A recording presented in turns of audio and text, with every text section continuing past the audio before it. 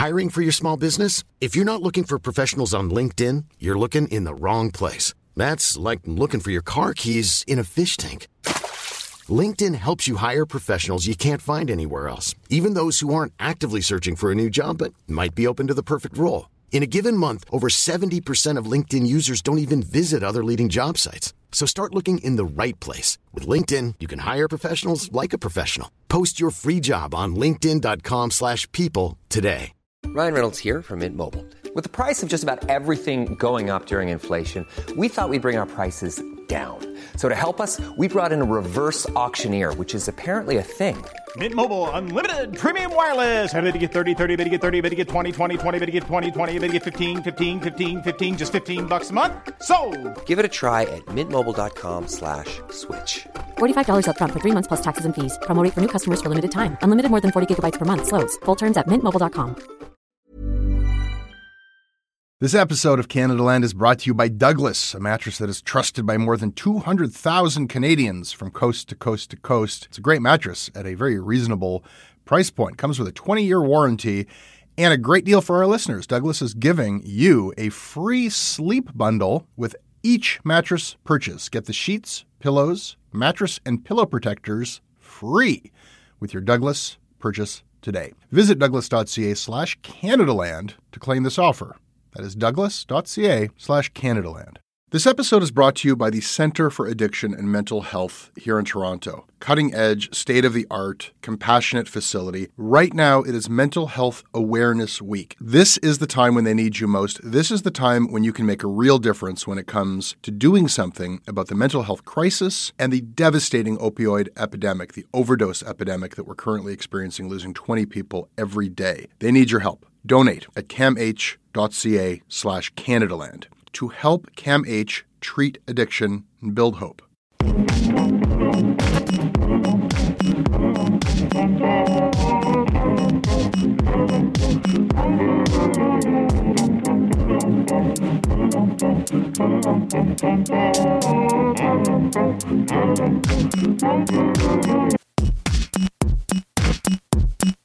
Hi there. I see you've got your eye on our hamburgers. We do make delicious hamburgers. It's true. Everybody loves them. And they're pretty affordable too. Just $6 for a hamburger. The thing is, I can't actually sell you one unless you also buy $24 of boiled chicken anuses. Those are the rules. The government has decided that chicken anuses are really good for you. They're filled with vitamins. Chicken anus farming is also an important part of our economy. It's a part of our heritage. In fact, the chicken anus farming industry is actually taxpayer subsidized itself. But you got to pay for it again before I can sell you a hamburger. And scene. That compelling little vignette was an illustration of how television works in Canada. There are a few TV channels we want, maybe even just a few TV shows we want. But if we want them legitimately, without stealing them, we have to buy a lot of crap we have no use for. It is called bundling. It is unique to the television industry. I don't think customers would accept it in restaurants or anywhere else in the economy, but we have been living with it for long enough that it just seems like the way things are for now. But that might change. The CRTC has unveiled a new report that suggests that they may take radical steps to force our broadcasters, our cable and satellite and IPTV companies to offer Canadians a la carte, pick and pay cable television channels. This follows a speech from the throne, from the Conservative government, promising a la carte television. And though nothing has been decided yet, the CRTC's aggressive stance on this has got a lot of people thinking that things might finally change in Canadian television. Joining me in a moment will be George Berger. George used to work in the film and TV production industry in Canada. He is one of the few dinosaurs who became a mammal. He has since worked for TechSavvy, the internet service provider. These days, he works for a company called V Media that is offering a skinnier, unbundled version of Canadian cable TV over the internet, over IPTV. The goal of the company, with which I have no affiliation, is to allow customers to only pay for the channels they want. George is intimately familiar with the CRTC and with the Canadian TV industry in general. He has a ton to say about this. The impact of all of this is going to be on a lot more than just our cable TV packages, and he's going to be with me in a moment. Wait for it. This show is sponsored by BetterHelp, therapy online that has served over 3 million people around the world, and it's available here in Canada. And this time of year, we're all emerging from our winter seclusion and patio season and socializing, and it can be terrifically fun, but it can also create a lot of pressure. And some people get anxiety, social anxiety from being out too much. What did Iggy Pop say about social life? It's torture dressed as fun. It doesn't need to be torture. I think it's just about finding the right balance of how much of other people do you want. I mean, we need each other, but I think that at a certain point, it can become overwhelming. And talking to somebody about yourself, about your social life, about your relationships is a way of gaining insight into what is right for you. It's not selfish to examine that with a professional. And as the largest online therapy provider in the world, BetterHelp can provide access to mental health professionals with a wide variety of expertise in mental health. Listeners of the show get 10% off of their first month at betterhelp.com/Canadaland. That's better, H-E-L-P, betterhelp.com/Canadaland. This episode is brought to you by Douglas, a mattress trusted by more than 200,000 Canadians from coast to coast to coast. Trust is important. There are a lot of mattress lies out there, a lot of mattress liars. And I didn't intend the pun, but it occurred to me that there is one as I was saying those words. Listen, I am not lying to you. I have experienced the Douglas mattress. It is an exceptional mattress at a surprisingly affordable price point. It is a mattress that sleeps cool, doesn't have that weird thing in the summer where the mattress gets like an oven. It's a very good product. It's delivered to your house in a box. You don't have to go to a big mattress store. It is a medium firm mattress, which is what Canadians prefer, and it comes with a 365-night trial and a 20-year warranty. What more can I tell you? Douglas is giving our listeners a free sleep bundle with each mattress purchase. Get the sheets, pillows, mattress, and pillow protectors free with your Douglas purchase today. Visit douglas.ca/Canadaland to claim this offer. The simplest and most painless way to send invoices to your clients, if you're a freelancer or a contractor or a small business, is FreshBooks.com.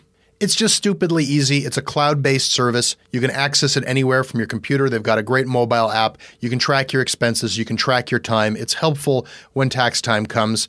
Go and check it out now at FreshBooks.com. Tell them that Canadaland sent you and enjoy a 30-day free trial. It's what I use. FreshBooks.com. I want to talk about what the CRTC is trying to do, but I think it's necessary to kind of just inform people about how Canadian TV works to begin with, because it's a weird system, isn't it? Well, certainly it's weird in North America and probably in most parts of the world. And there's some reason for it. Because apart from anything else, when you're dealing with French or German or other markets, you've got really the unique protection of your own language. And because you have the protection of your language, some of the structures that have been implemented here in Canada may not be necessary because you don't have this gigantic entertainment behemoth on your doorstep. Yeah. In the same language. So in as much as the German public might be interested in watching American shows, and I'm sure they are to some extent, they're always going to be interested in German shows. Mexicans want to watch Mexican programming. French Canadians want to watch French programming. So we have this weird situation here where I guess the whole system is predicated on the idea that if there is not regulation forcing Canadian content onto television, we just won't have Canadian television. Let's take it to its extreme. If tomorrow you said that there were no more Canadian channels, yes, there would be cultural issues and questions raised, but from a pure entertainment point of view, nobody would care. Mm-hmm. Whereas in Germany, you can't say the same thing. If you said to Germany, you can now get all the American channels that you want and whatever you want from the United States, they'd still be watching 80% of their TV would be German television. Yeah. And or 90. Similarly with France. So it's the language issue that's the big issue. Now, is it true? I mean, if this was completely deregulated and it was just left for the market to decide, do you think the Canadians wouldn't choose to keep something around? I mean, and you are in the business of offering people a menu of channels. Do people pick I'd like to have CBC television just for the news, or I'd like to have Canadian sports? I mean, are there some things that would survive in a completely unregulated market? I typically look at the top 20 rated shows in the market, and invariably, unless you're dealing with something like a Canadian Idol, which in fact is an American show, or if you're dealing with Hockey Night in Canada, invariably the top 20 shows are not Canadian. They're American. So if that's a reflection of what people want to watch, that's a pretty good barometer of where people's interests lie. So in as much as they're just trying to make sure that Canadian TV exists, I guess this regulatory framework has always been necessary if we can all agree that that's a really important thing, which I guess has been debated since they began this scheme. That's exactly right. And I think that the announcement of the notice of consultation by the CRTC yesterday, I think, is a reflection of a dramatically different way of thinking on the part of the CRTC at this point in time. This is the new crusading consumer advocating CRTC. So it's not like with cell phones where they've got to woo some huge international player like Verizon, which the government can't affect that change. They can try to roll out the red carpet, but ultimately that's going to be up to Verizon or whoever else. But with this, they're already doing so much to stack the deck in favor of these vertically integrated broadcasters that they could just sort of start changing that. And I guess that's what they're claiming they're going to do. My sense is, in looking at the terms of the notice of consultation, I think that it reflects a very strong desire on the part of consumers, as expressed to the CRTC, about what they want. When they rolled out that, let's talk TV, Canadians, we want your opinions, I thought, I really rolled my eyes. I thought, oh, here's the CRTC soliciting public opinion. I've seen this before. And it's almost like just they're checking off yep, we asked the public so that we could ignore them. But now they're rattling their sabers like they're actually going to do this. And I guess the plan is, if I understand it correctly, giving people a real pick and pay alternative, like a menu of channels. I mean, this is what you always hear people saying is I just want HBO. I just want my sports. Why do I have to buy this other crap? Is it going to happen?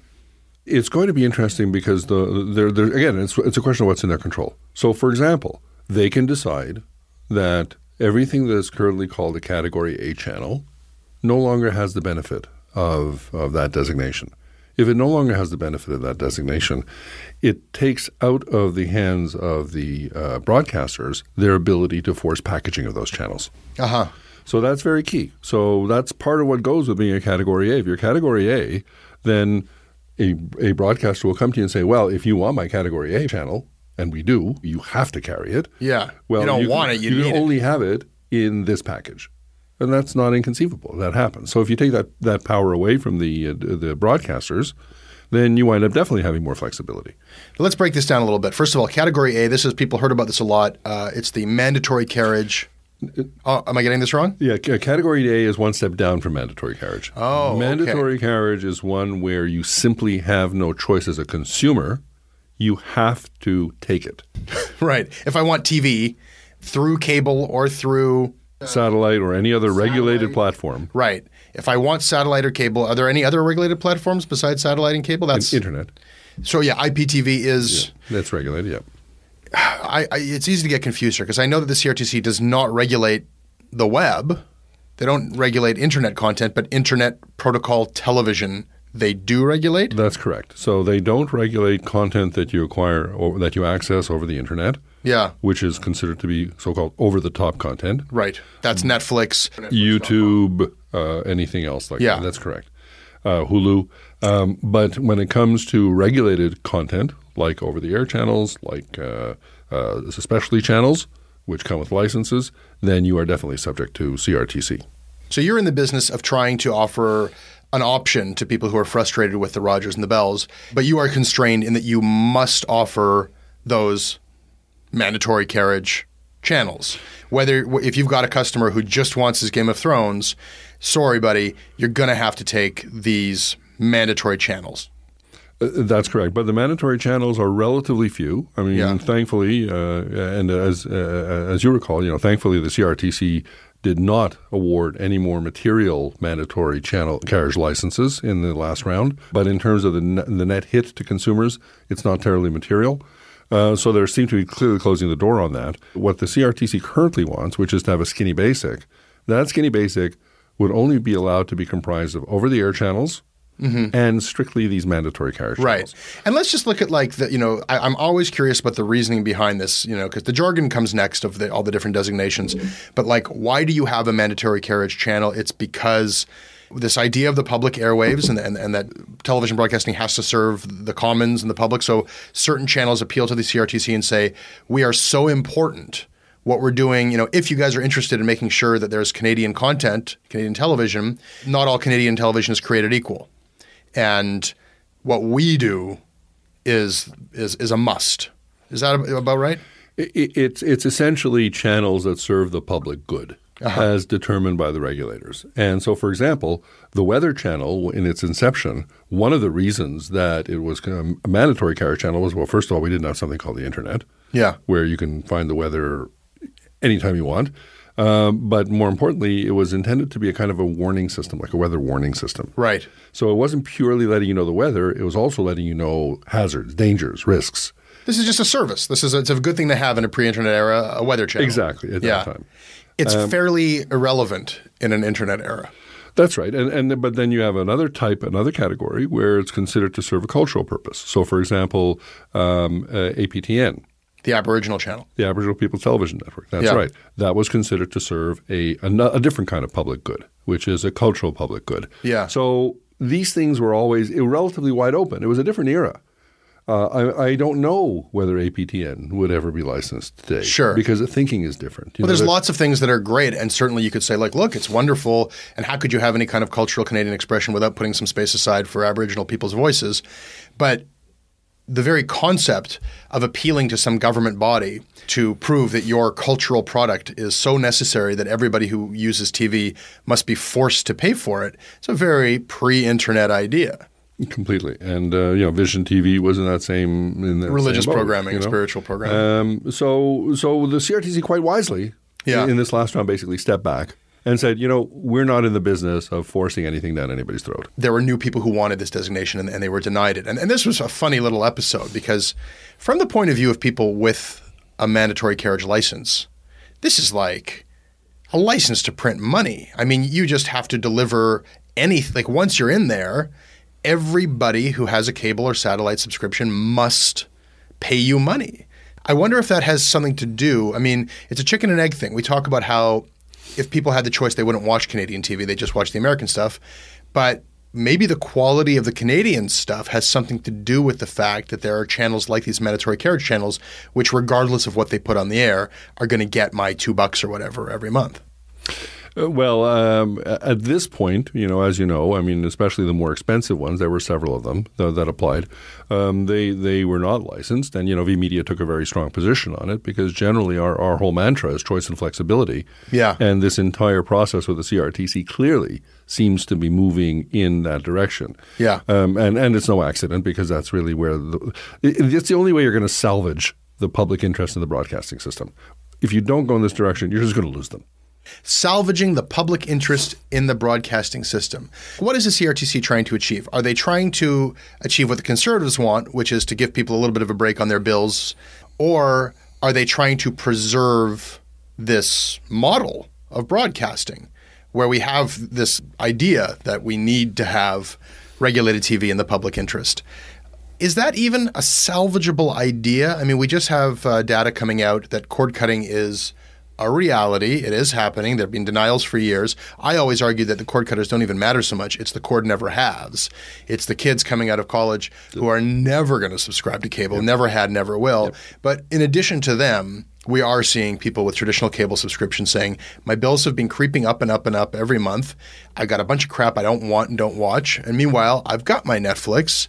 I've got a number of choices. Maybe some of them are not legitimate or legitimized, but I don't need to spend $100 a month anymore. So that's happening. And it seems like an inevitability to me that we are going to be watching everything through the internet. So is the CRTC, are they fighting the traditional broadcasters or are they fighting like the internet? I wouldn't say they're fighting the internet. I think that there is a visionary element to what they're doing that's not just in terms of consumer benefits.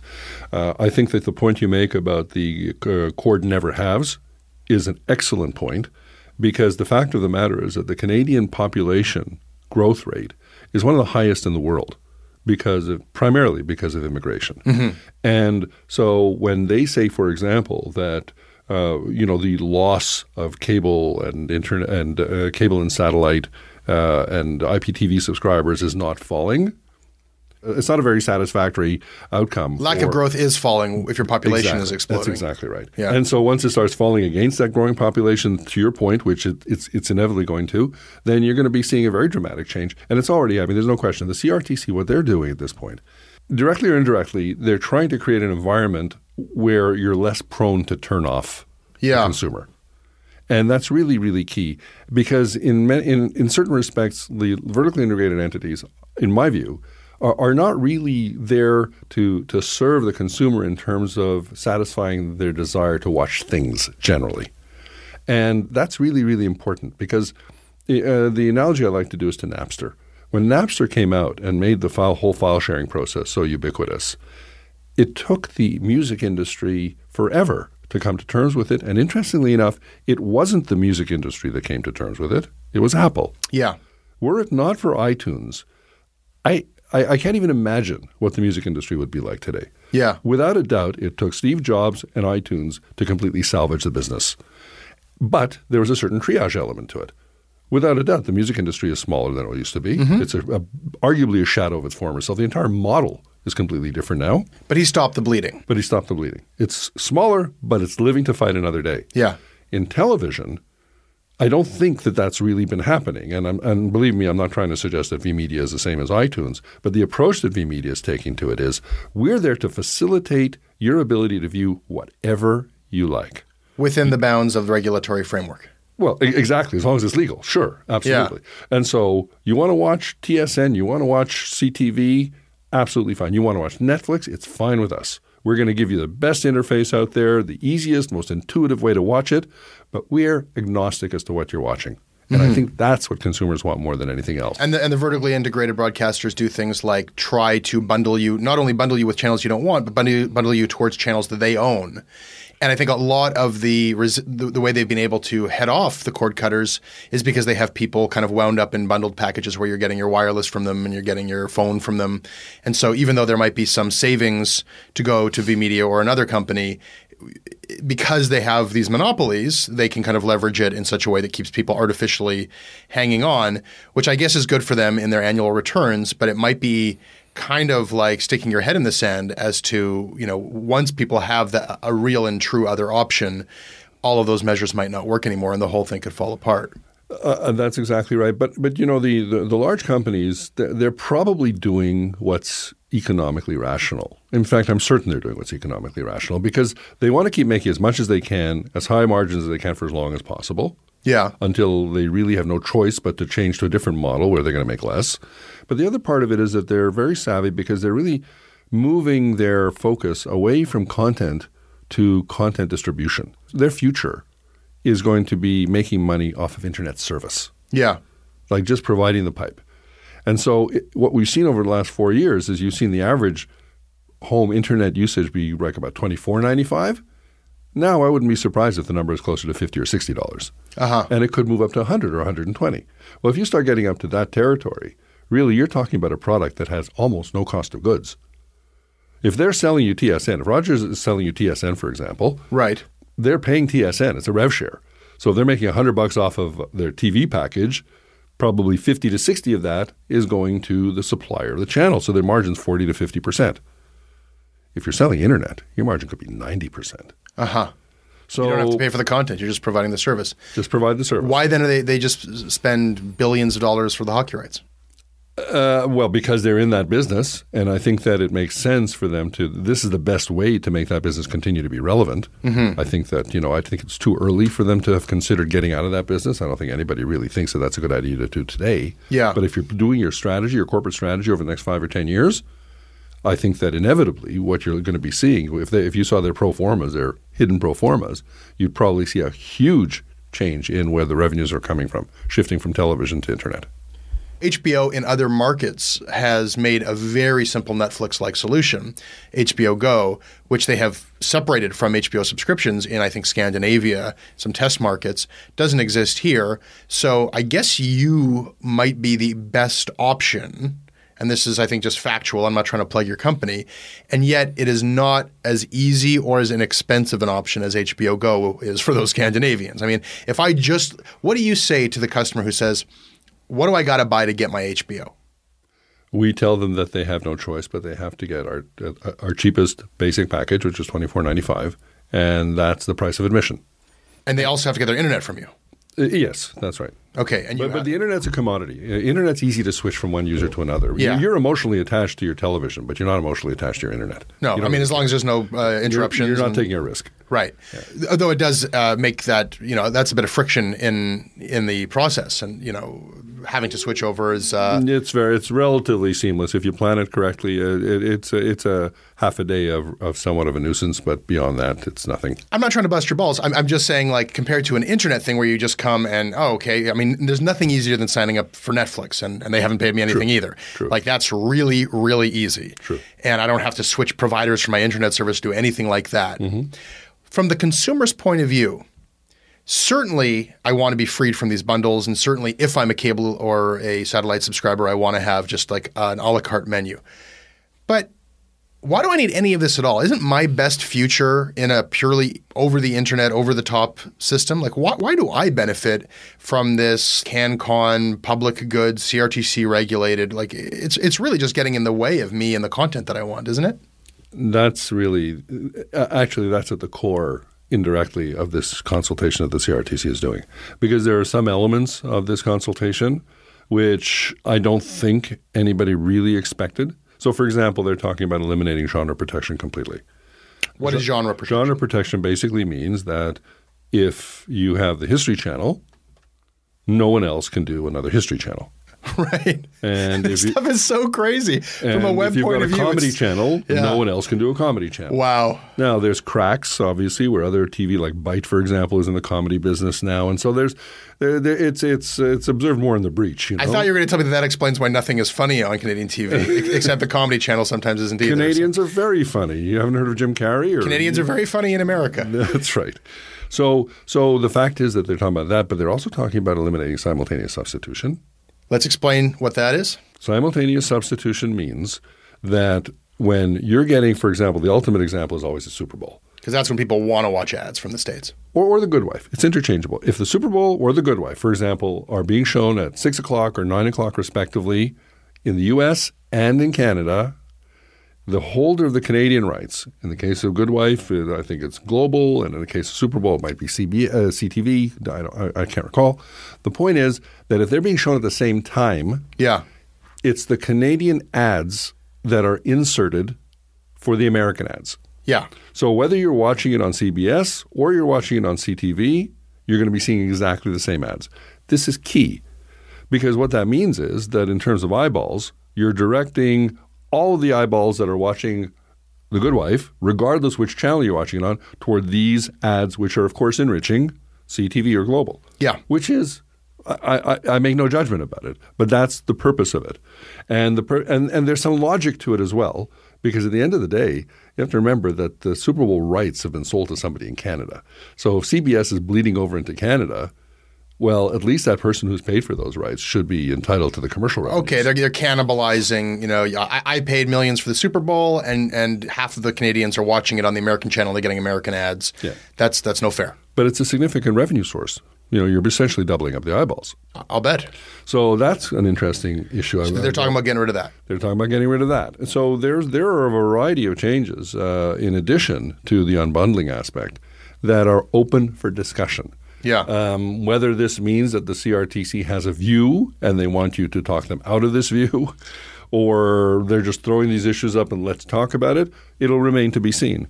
But these are all dramatic changes that in the end are really going to dictate to what direction we're ultimately going. Because, look, what you said about HBO Go being uncoupled with a subscription, Amazon apparently has just done a deal with HBO where Netflix doesn't show HBO. Uh-huh. Amazon just did a deal where it's showing presumably older HBO content, right, a year, 2 years out or whatever. Well, that I guarantee you that won't happen in Canada, obviously, because right now TMN and Movie Central have the rights to all the current and older HBO and they shows. have their own HBO Go equivalent. Of course, you have to be a subscriber to their – It's connected to your subscription. Yeah. Exactly. But the ultimate fear of anybody in the market is, well, what happens if in 5 years HBO decides that they'll make more money out of Canada by directly broadcasting their content into Canada on a subscription basis. A la Netflix. A la Netflix. Or an HBO Go, just on its own. Yeah. And essentially saying to somebody like TMN or Movie Central, look, either you'll share the rights with us or you won't get any rights from us. What happens to the TMN model? What happens to the premium pay TV model where the underpinning of it is the American original programming? It's a very, very serious question. And the knock-on issue is, well, if TMN and Movie Central are not robust businesses, there goes one of your major sources for Canadian movie financing. Yeah. And this is how it all ties into the public good and the cultural issues and so on. So it's like pulling a thread on a sweater. And yet, if we define the public good as in what's good for the consumer, I think that a lot of people, maybe even most, would say, I want that. Canadians complain all the time that the services that Netflix is one of the few services that we can buy that Americans have, and we don't get the same one that Americans get, and we complain about it constantly. I think most people would like that. They would like to just completely do away with this Canadian system and get their HBO Go and their Netflix and their Hulu. So if you're talking about what your distinction of the public good is what you think is good for the public versus what they think is good for themselves.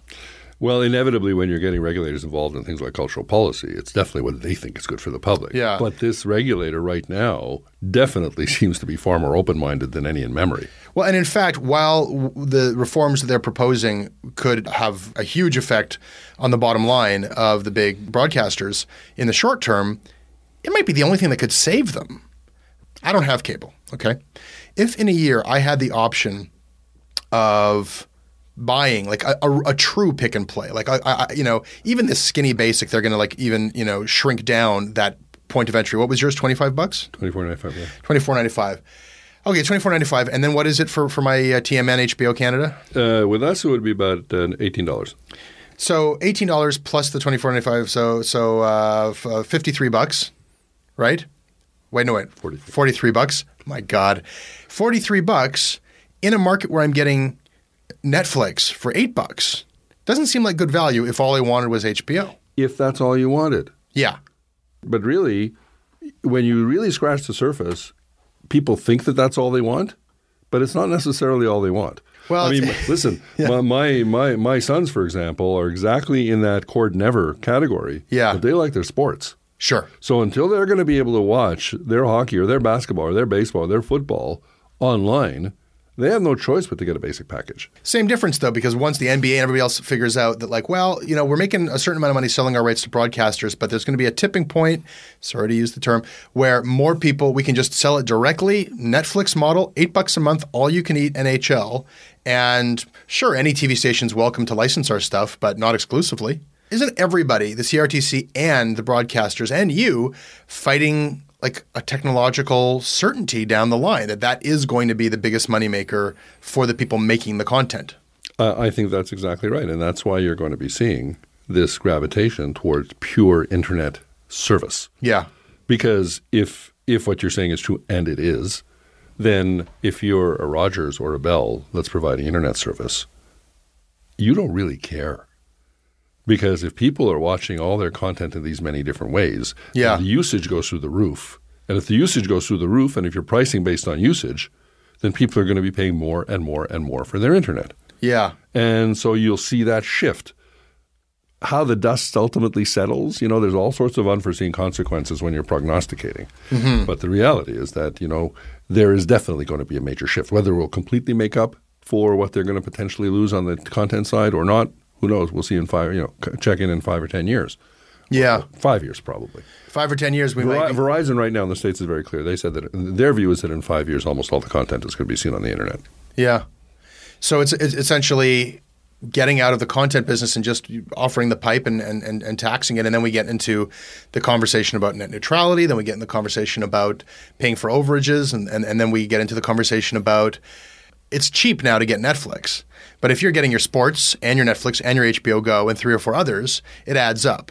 And then if you're paying twice as much for your internet, you may actually be paying more for your TV screen watching needs 5 or 10 years from now than you are right now.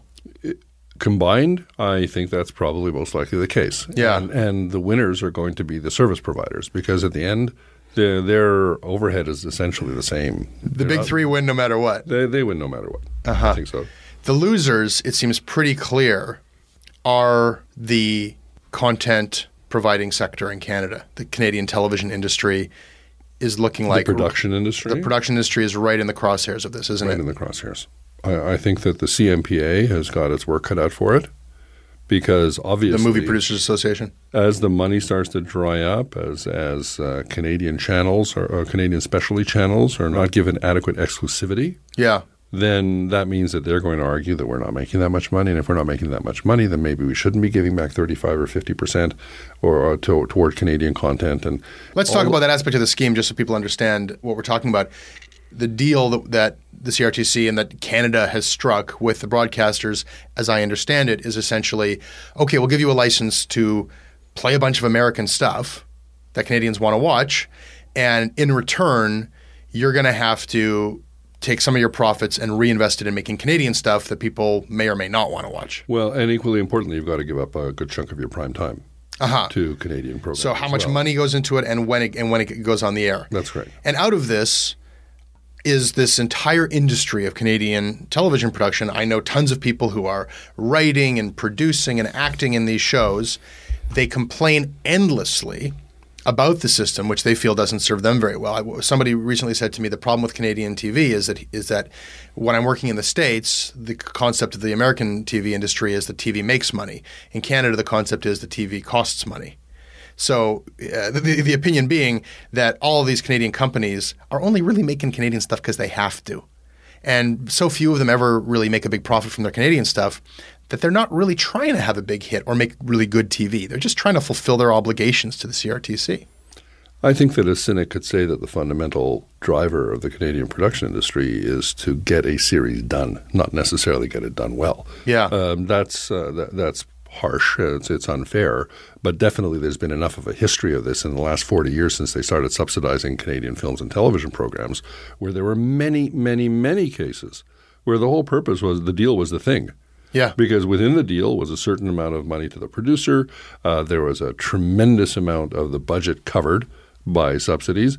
And what that really meant was that if you had anything that was worth selling internationally, you just basically cut your prices and dumped it on international markets, and you filled whatever gap there was and you made your money. There's no question that there's a lot of very earnest and very determined and artistic and deliberate creative producers out there. But there's also an awful lot of the other ilk. We have some other stuff happening, and you talked about earlier, like Canadian versions of American reality shows that are subsidized under this idea that this is Canadian content and this is in the public good. Do you think that the well has been poisoned to a degree that making that public good argument is no longer viable to the viewer?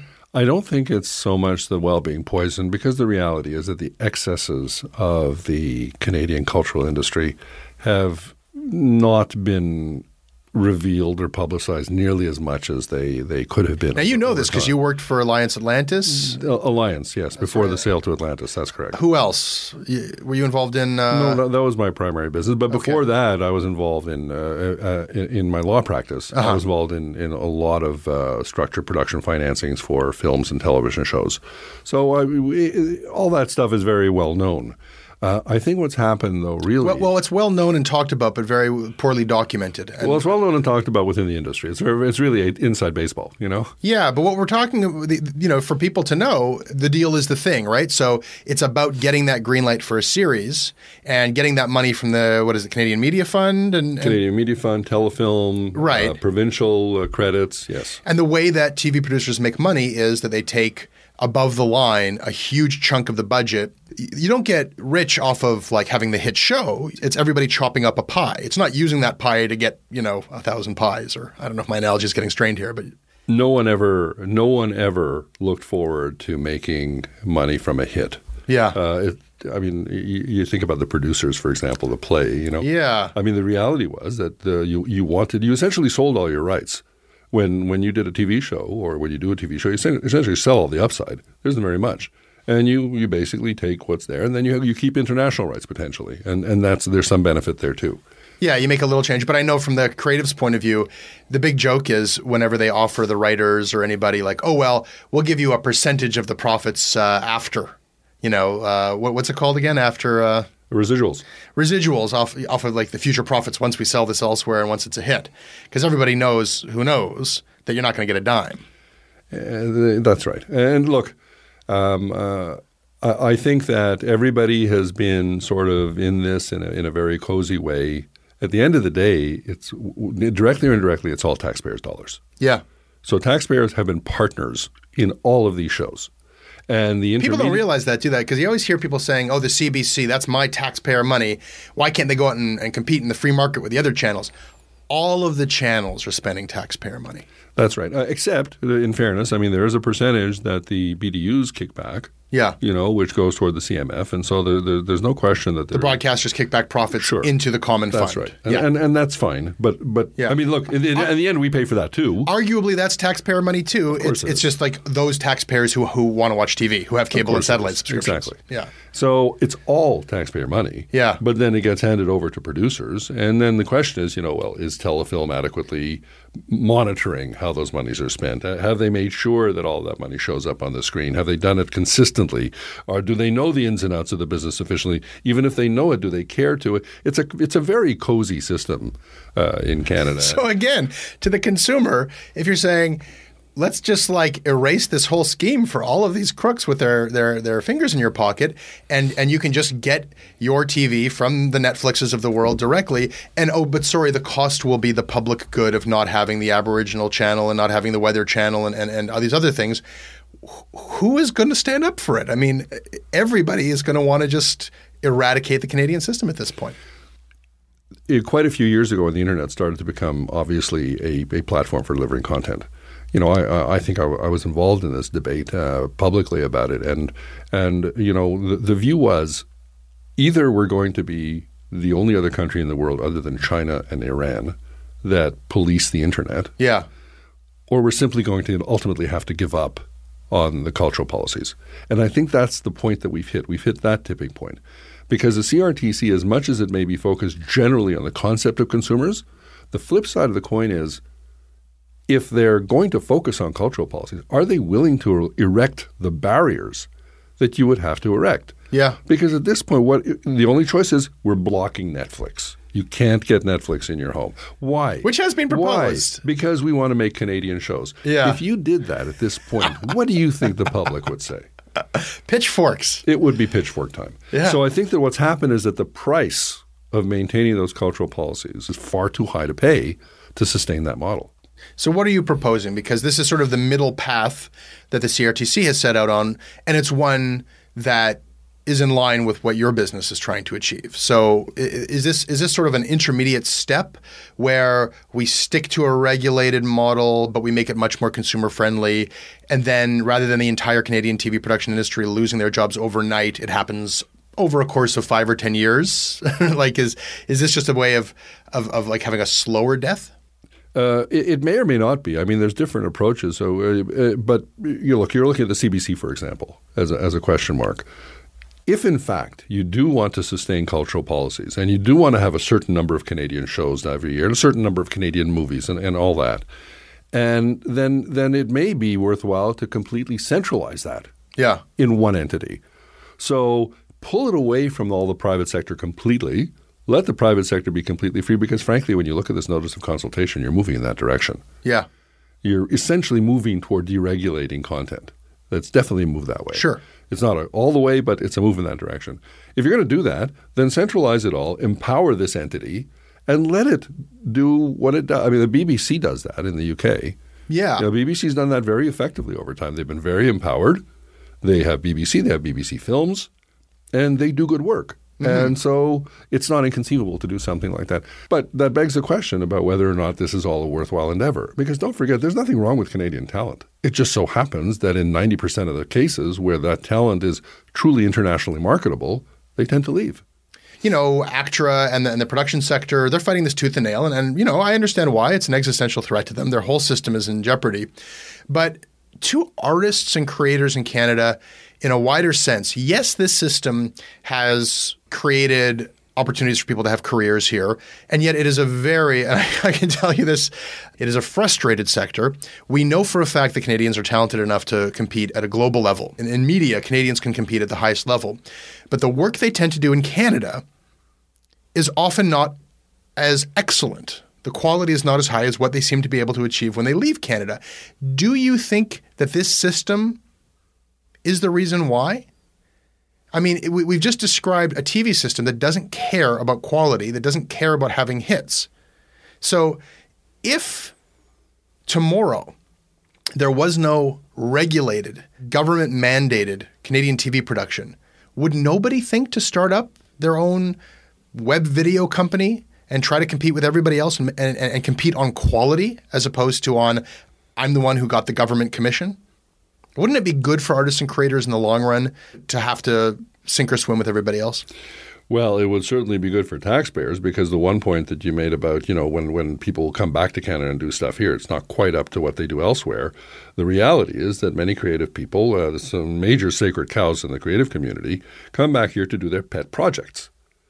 Yeah. They are pet projects that would never get financed in the United States because they're so completely off the wall. Well, they come back here, they've got a name, and then right away everybody clusters around that name. Yeah. And before you know it, you got $30 million in financing to do something that nobody went to see. Well, that's the crazy irony is that we end up like following the American system and the American commercial system anyhow, because if a Canadian talent goes to the States, like you say, they have a success in the marketplace, they come back here and they can make crap that nobody wants to watch, but they have a name and they get financing. And usually it's derivative stuff that's trying to ape American content anyhow. The point is that you come home and if you're a name from the U.S., then without question, the bar for acceptance of your project is a lot lower than it might be in the United States. And in the meantime, they're fringe right now, options like yours, but people can sign up with you. And then I got to ask, what do you get? You get a piece of hardware. Well, I mean, look, from a pure value point of view, you want to talk about money, first of all, our V-Box, which allows you to watch conventional television and it allows you to access anything over the internet. Same one piece of hardware, one controller, one everything. It turns every TV into a smart TV. That's only $75 for starters. So your V-Box is $75? Yep. How much can you fit in your V-Box? In terms of like sandwiches for lunch? Is it like a tight little V-Box? It's very small. I'm sorry. It's very juvenile. What were you thinking? Why did you call it a V-Box? Well, I don't know. What kind of connotation does it have? What do you think? I don't know. It's very vaginal. Is that right? Am I the first person to tell you this? You actually are. And Come on. And I think, I respect the way you think. It's refreshingly retro, but was that on purpose? Did you do market research where they said call it the V-Box? Interestingly enough, it was a confluence of a couple of things. First of all, the sister company to it was called Vianet. Vianet didn't make any sense for a variety of reasons, and so the letter V made sense. But then I thought about V, and I thought, I like this an awful lot because it's also V like in this context of V for Vendetta. It's V in the case of victory. This is like for anonymous. It's something different. Yeah. And so that's really part of the connotation that we are sort of striving for. We're an outlier. There's no question. Yeah. V Media, without a doubt, right now is the single most disruptive influence in the Canadian market. But what we're really trying to do is just offer some kind of an alternative for consumers, which is much more directed at their sweet spot. The sweet spot, your V-Box. Our V-Box. George, thanks. That's your Canada Land show. I hope you enjoyed it. You can email me at jesse@jessebrown.ca. I read everything you send. I write back when I can. I am on Twitter at Jesse Brown. The website for this program is at CanadaLandShow.com, and I am putting up a new video this week. Check it out. I think you might like it. The next episode of the show will be up on Monday. If you like this show, recommend it.